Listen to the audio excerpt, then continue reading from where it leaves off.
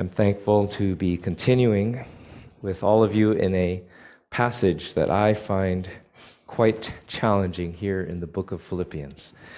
It's a challenge that is at the same time a joy as we see the kind of work that God is doing in our lives and the kind of plans that He has for us. And so as we come to this great and precious word, let's also turn to the Lord in prayer. Lord God, we thank you for the message that you have given to us through your servant Paul, that in his life we see the power of your gospel. We see the kind of transformation that can happen in our lives. Even as we turn to you, as we come before you in repentance, there's also assurance, power, and strength to live in this world. And there is a power also at work in our own lives to make us the kind of men and women who are fit servants for your Son, Jesus Christ, and who you call to come and dwell with you forever. And so as we come to this word, Lord, we pray that your Spirit would also work within us, that your truth would transform us, that we would learn to live faithfully to your glory and our delight. We pray this in Jesus Christ's name. Amen. And so we've been looking at the book of Philippians the last 2 months or so. And here we see a very remarkable life.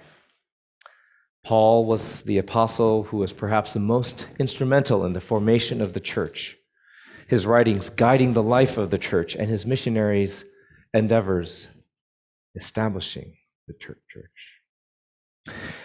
And in this first chapter of his letter to the Philippians, what we see is that Paul gives us the foundation that was established in his life that enabled him to serve God in such extraordinary ways. Through the trials and persecution that Paul experienced, that foundation that God had laid in Paul's life enabled him to function in a hostile and harsh society, and not only to function, but to live with both peace and joy. And this foundation that God establishes in the Christian's life is laid through that process of what we call sanctification. And this sanctification that goes on in our lives is far more important than anything that we might achieve for Christ. And this is because there is a tension that we have seen all the way through this book of Philippians. And that tension is between the reality that God does not need you or me, and that all God has purposed will come to pass, whether we desire it or not. But at the same time, there are very real choices that God presses upon us to make. And these choices have very real consequences. And that is through our choices, our acts, our decisions, that God brings all that He has determined to pass. And we see this tension in the foundation that Paul has in his life, that foundation that he has that enables him to thrive in situations that would totally debilitate the natural man that does not have the Spirit of God. And even as I have been going through this passage in the last number of weeks, and as Elder Gordon led us through the preceding passage last week, I know that there's a great challenge for me in this passage, and a way that God would work in my life in a way that would delight Irene and my children. Because if I lived with a kind of trust and confidence that Paul had, I would be a far better husband and father. And so what is it that Paul shows us about this foundation that he has laid for joy and peace in his life? Well, first we see,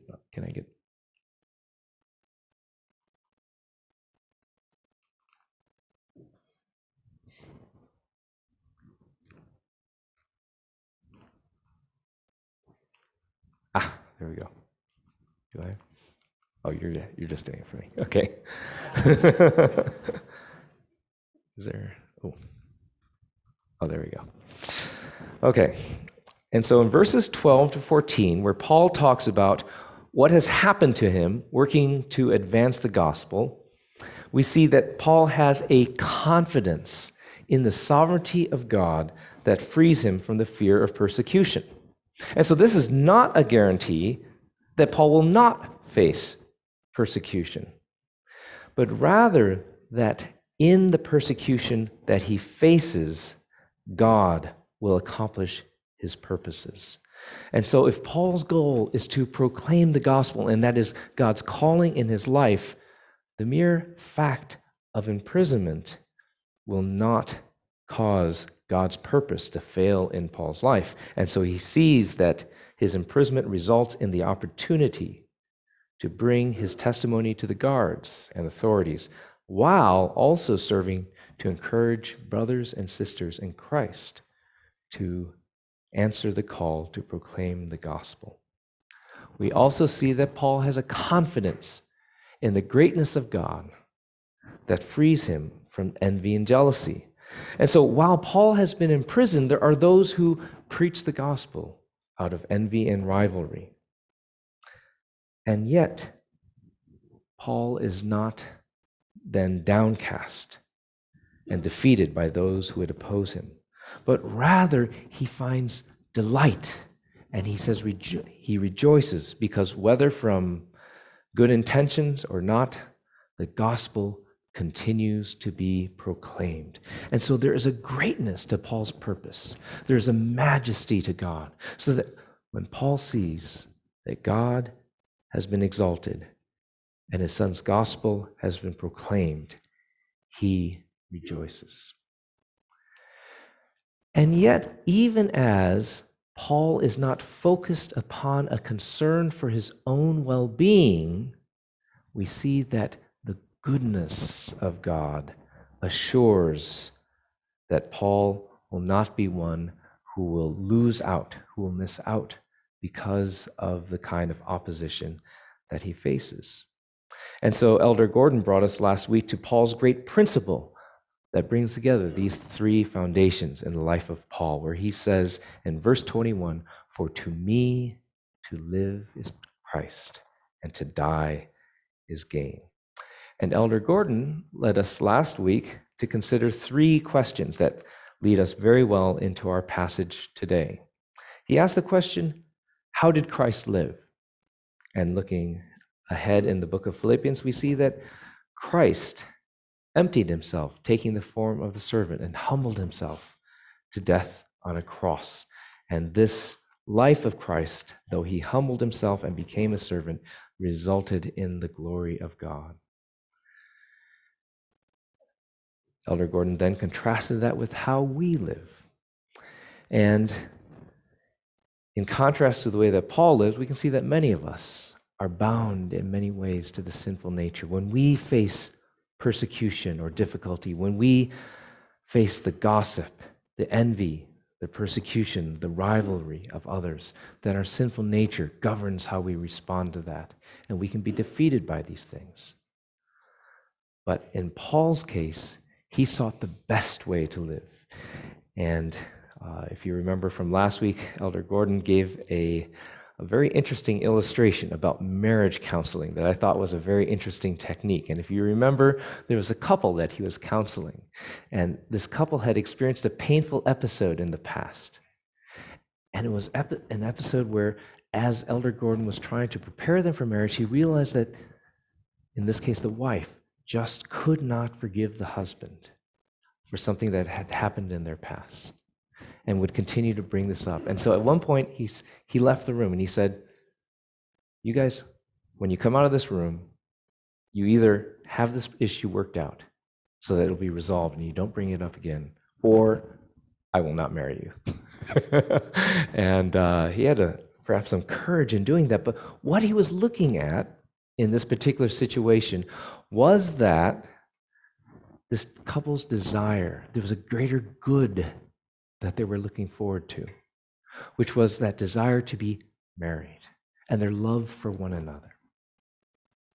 And because that love and that desire to be united together in marriage was greater than the hurt that, in this case, the fiancé was holding against the one to who she was engaged to be married, then she was able to let go of that. And the couple was able to resolve this. And in a like way, if we as Christians see this higher purpose, if we see the glory of God, and we understand that the gospel of Jesus Christ is worth any sacrifice that we might make, then we too might be able to follow Paul in saying, "For to me to live is Christ, and to die is gain." And that leads us into then this question of how we are to live in this Christian life. And so, in a certain way, our entire passage today deals with the application of these principles. We've seen these principles active in the life of Paul and how Paul lived in a particular way, not defeated by persecution, not discouraged by the opposition of even those who were within the church, and yet confident at the same time of God's good purpose in his life. And so as we continue on from verse 21, we see that Paul writes, "For to me to live is Christ, and to die is gain. If I am to live in the flesh, that means fruitful labor for me. Yet which shall I choose? I cannot tell. I am hard pressed between the two. My desire is to depart and be with Christ, for that is far better. But to remain in the flesh is more necessary on your account. Convinced of this, I know that I will remain and continue with you all for your progress and joy in the faith, so that in me you may have ample cause to glory in Christ Jesus because of my coming to you again." And so in this passage, we can see four characteristics that keep Paul grounded upon this foundation that has been lived the foundation that has been established by Christ. And we see that those three confidences that Paul has leads him to be free to devote his life to the glory of God and to the blessing of others. And so there are two choices that Paul is weighing that are set before him. And that choice is between life and death. Now, the choice is between a fruitful life and a gainful death. And this is not the way in which we usually look at this kind of choice. When Paul says, "I'm hard pressed between the two. My desire is to depart and be with Christ, for that is far better, but to remain in the flesh is more necessary on your account." And he says, preceding that, if I'm to live in the flesh, that means fruitful labor for me. What was this life that Paul was leading? And certainly there was a way in which Paul's life would be very challenging for any of us to live.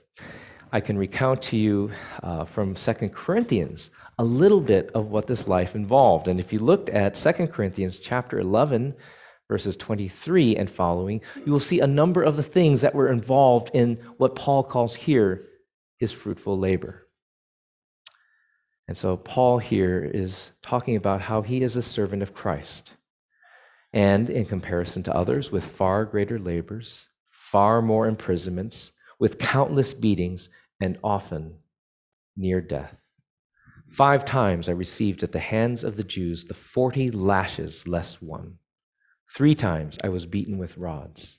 Once I was stoned. 3 times I was shipwrecked. A night and a day I was adrift at sea, on frequent journeys, in danger from rivers, danger from robbers, dangers from my own people, danger from Gentiles, danger in the city, danger in the wilderness, danger at sea, danger from false brothers, in toil and hardship through many a sleepless night, in hunger and thirst, often without food, in cold and exposure. And apart from other things, there is the daily pressure on me of my anxiety for all the churches. Who is weak, and I am not weak? Who is made to fall, and I am not indignant? How many of you would choose that kind of life. And yet here, Paul casts this life as a difficult choice. The choice is between one great desire and another. Two wonderful things.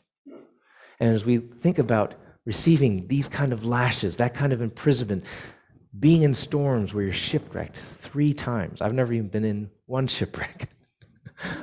We had a storm here in Pittsburgh a number of weeks ago, and I remember the trees swaying, the wind blowing, and I was like, "Oh my goodness, this is quite something."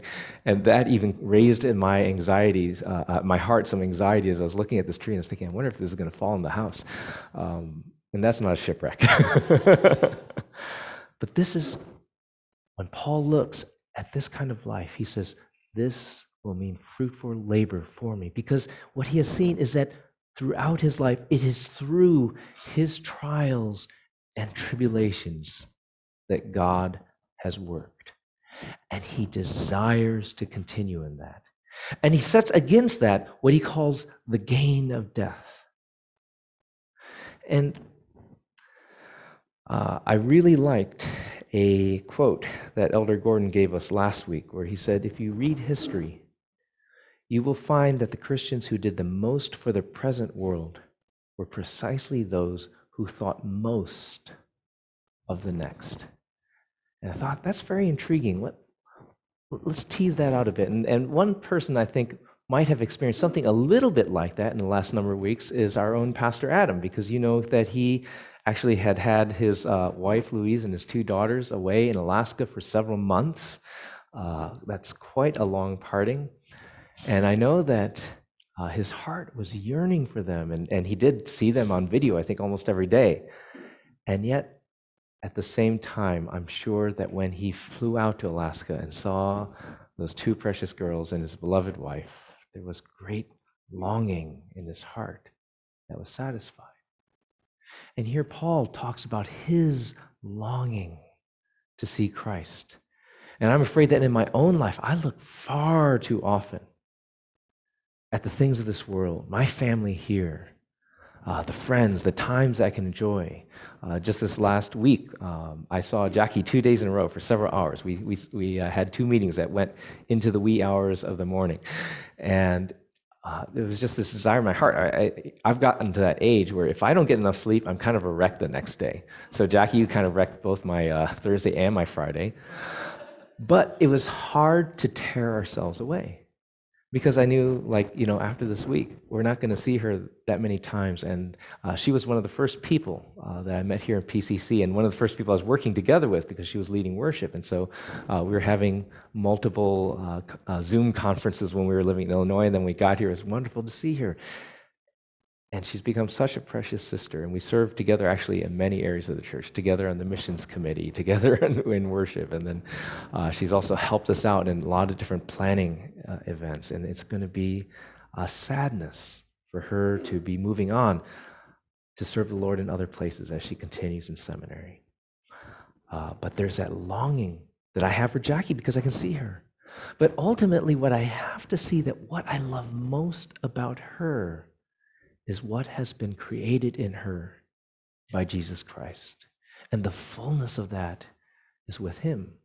And so oftentimes when we think about heaven, we think about, I can't wait to see my sister again. I can't wait to see others that we've lost, that we miss. But when we actually one day see our Lord and Savior, he will be the one that we finally discover that we most long for. He will be the one that we delight to see. And so Paul here says, it is better, far better, to depart and be with Christ. But now he has these 2 things set against one another, this life where he desires to see Christ, and yet he knows that if he remains here in this world, nothing, not the opposition of the government, not the opposition of others within the church, will hinder the fruitful labor that God has set before him. And that's the kind of confidence that we all ought to have in Jesus Christ. And so what are some of these characteristics that we can see ground Paul in this confidence where he can see these two choices before him and desire both, but then seek after the blessing of those in the church. We see his love and desire for Christ.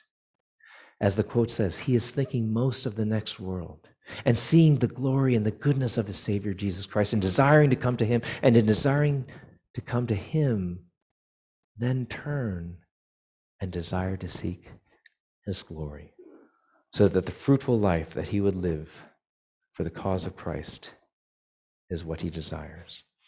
And then there's the confidence that Paul has that his sacrifices have worth. And so here's that tension again, right? Because God is sovereign. Will he fail to achieve anything that he has purposed to achieve? And the answer is no. God will accomplish all that he desires.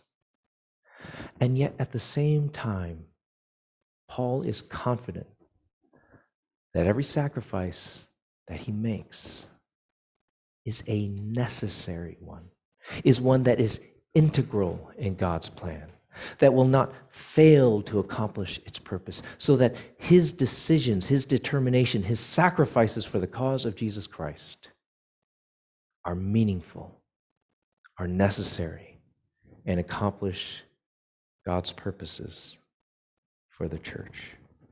And because of this, he keeps his eye focused on what he knows is God's purpose. And so, oftentimes people wonder, what is the meaning of life? What am I here for? And I can tell you what you're here for. If you're a Christian, the purpose of your life is your own sanctification. And as you work toward your sanctification, what you will desire and what you will increasingly work toward is the blessing of others. And we see this very truth in Paul's life. As he says in the earlier part of the passage, I know that what has happened to me will turn out for my deliverance. And in God's work of sanctification in his life, Paul then turns to the reality that for my continuing with you will result in your progress and joy in the faith.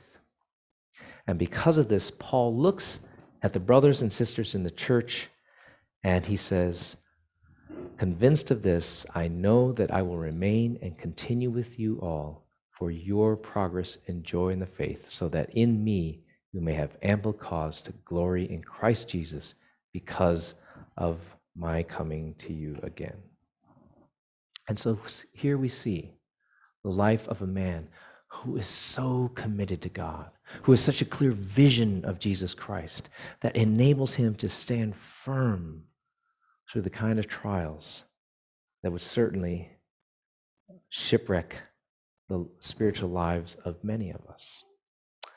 But I want to give you today another example of someone living that kind of life who, if you look at the life of the Apostle Paul and you say, I don't know that I would live like that, and so what is to become of me? And I have here a story of a person perhaps in just such a kind of situation. And so please bear with me. It's a little bit longer of a story, but I think it really illustrates what we see here in the book of Philippians so well. And this story is about a missionary couple who back in 1921 went to the heart of Africa to serve the Lord. And this couple was called David and Svea Flood, and they went to what was then called the Belgian Congo. And so they went into the interior of that land and into a remote area where they tried to reach the people of the Congo for the Lord. And I take up here this story. This was a huge step of faith. At the village of Ndolera, they were rebuffed by the chief, who would not let them enter his town for fear of alienating the local gods. They went with another couple, and these two couples opted to go half a mile up the slope and build their own mud huts. They prayed for a spiritual breakthrough, but there was none. The only contact with the villagers was a young boy who was allowed to sell them chickens and eggs twice a week. Sevilla Flood, a tiny woman only 4 feet 8 inches tall, decided that if this was the only African she could talk to, she would try to lead the boy to Jesus. And, in fact, she succeeded. But there were no other encouragements. Meanwhile, malaria continued to strike one member of the little band after another. In time, the Ericksons decided that they had had enough suffering and left to return to the central mission station. David and Sevilla Flood remained near Ndolera to go on alone. Then, of all things, Sevilla found herself pregnant in the middle of the primitive wilderness. When the time came for her to give birth, the village chief softened enough to allow a midwife to help her. A little girl was born, whom they named Anna. The delivery, however, was exhausting, and Sevilla Flood was already weak from bouts of malaria.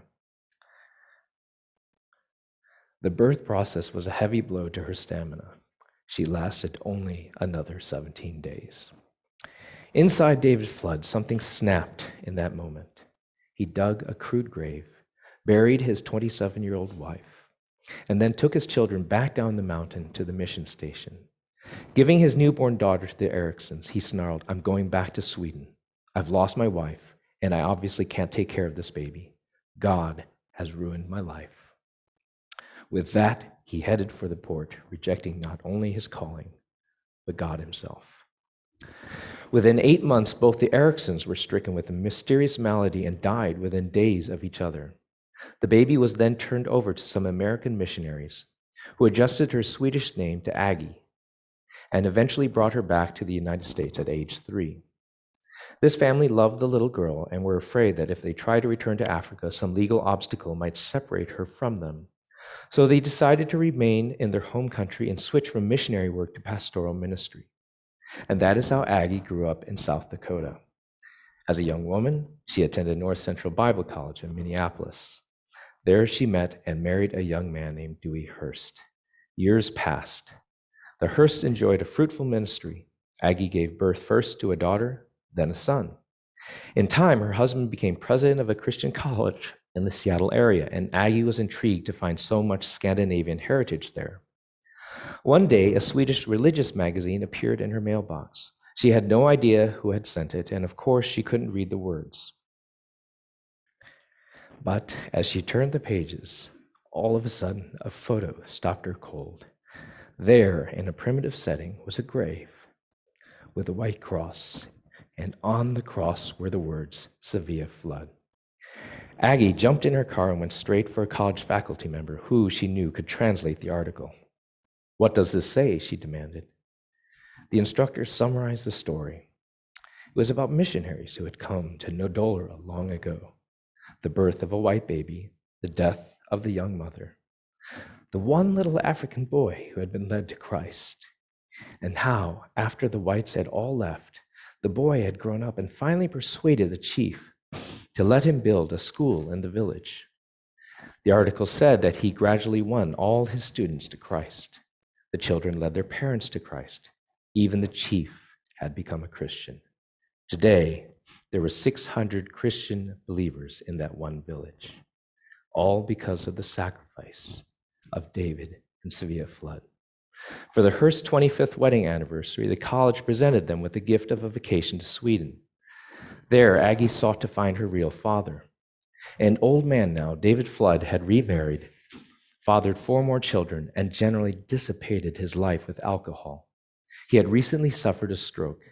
Still bitter, he had one rule in his family: never mention the name of God, because God took everything from me. After an emotional reunion with her half-brothers and half-sister, Aggie brought up the subject of seeing her father.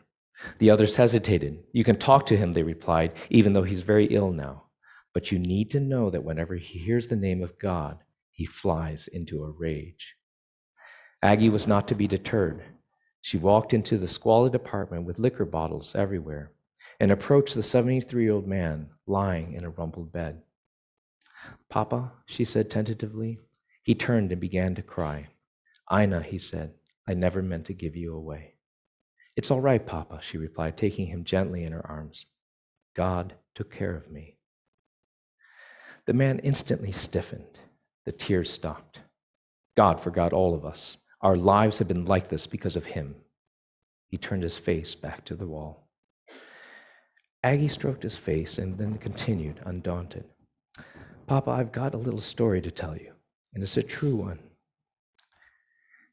You didn't go to Africa in vain. Mama didn't die in vain.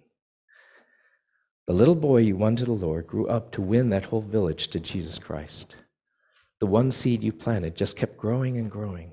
Today there are 600 African people serving the Lord because you were faithful to the call of God in your life. Papa, Jesus loves you. He has never hated you. The old man turned back to look into his daughter's eyes. His body relaxed. He began to talk. And by the end of the afternoon, he had come back to the God he had resented for so many decades. Over the next few days, father and daughter enjoyed warm moments together. Aggie and her husband soon had to return to America. And within a few weeks, David Flood had gone into eternity. A few years later, the Hearsts were attending a high-level evangelism conference in London, England, when a report was given from the nation of Zaire, the former Belgian Congo. The superintendent of the national church, representing some 110,000 baptized believers, spoke eloquently of the gospel spread in his nation. Aggie could not help going to ask him afterward if he had ever heard of David and Svea Flood. Yes, madame, the man replied in French. It was Svea Flood who led me to Jesus Christ. I was the boy who brought food to your parents before you were born. In fact, to this day, your mother's grave and her memory are honored by all of us. Sorry, that account really gets to me. But I want you to see and hear, this is a picture of actually Aggie going to visit her mother's grave. But I love this story because in David Flood's life, I see something actually much more similar to my life than the life of Paul. Because there are many times when the suffering or the sacrifices that God calls us to make or the temptations that come into my life do defeat me. But we see that these principles, these confidence that Paul has in Jesus Christ are not only operative because Paul has such great faith, but they are also true for all of us who perhaps stumble many times, who lose faith, who lose confidence. And yet we can see that God continues to work in the life of this servant. And so there's one beautiful thing about the story of David Flood. And that beautiful thing is that God never gives up on his servant, that he continues to work for our sanctification. And at the end, it is only repentance that is required of us. And so just like the Apostle Paul, David Flood saw the purpose of God accomplished through his wife's sacrifice. He saw that in the evil of this world, God worked to bring salvation to many. And he repented of his own hard-heartedness and saw God's redemption in his own life. And so in the end, it is also that same confidence, that same faith, that same trust in God that David Flood came to, that the Apostle Paul proclaimed to us so many years ago. And so that is the challenge that I would lay before you today. How are you serving the Lord? Do you have confidence in his good purpose in your life, despite the hardships and the difficulties you may be suffering? Do you look to the reality of a God who has your best interests and is constantly working for your sanctification? And is there something where you need to repent of your own hard-heartedness to the Lord? Is there a bitterness in your life because of some hardship you may have experienced? And can you turn again to the Savior who loves you? And despite any hardship, any difficulty, the trials you may be suffering, can you turn, serve, confident in the goodness of your Lord and Savior, who will never cast you away, who will never leave you, even if you should choose to leave him?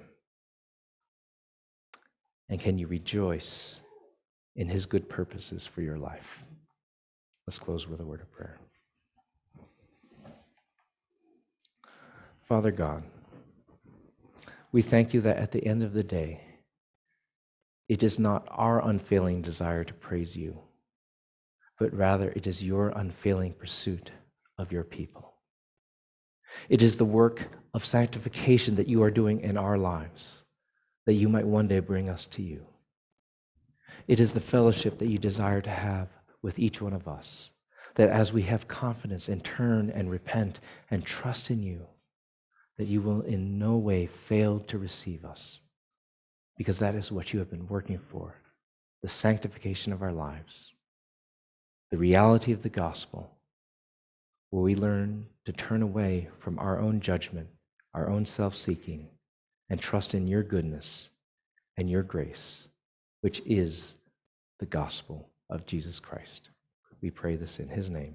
Amen.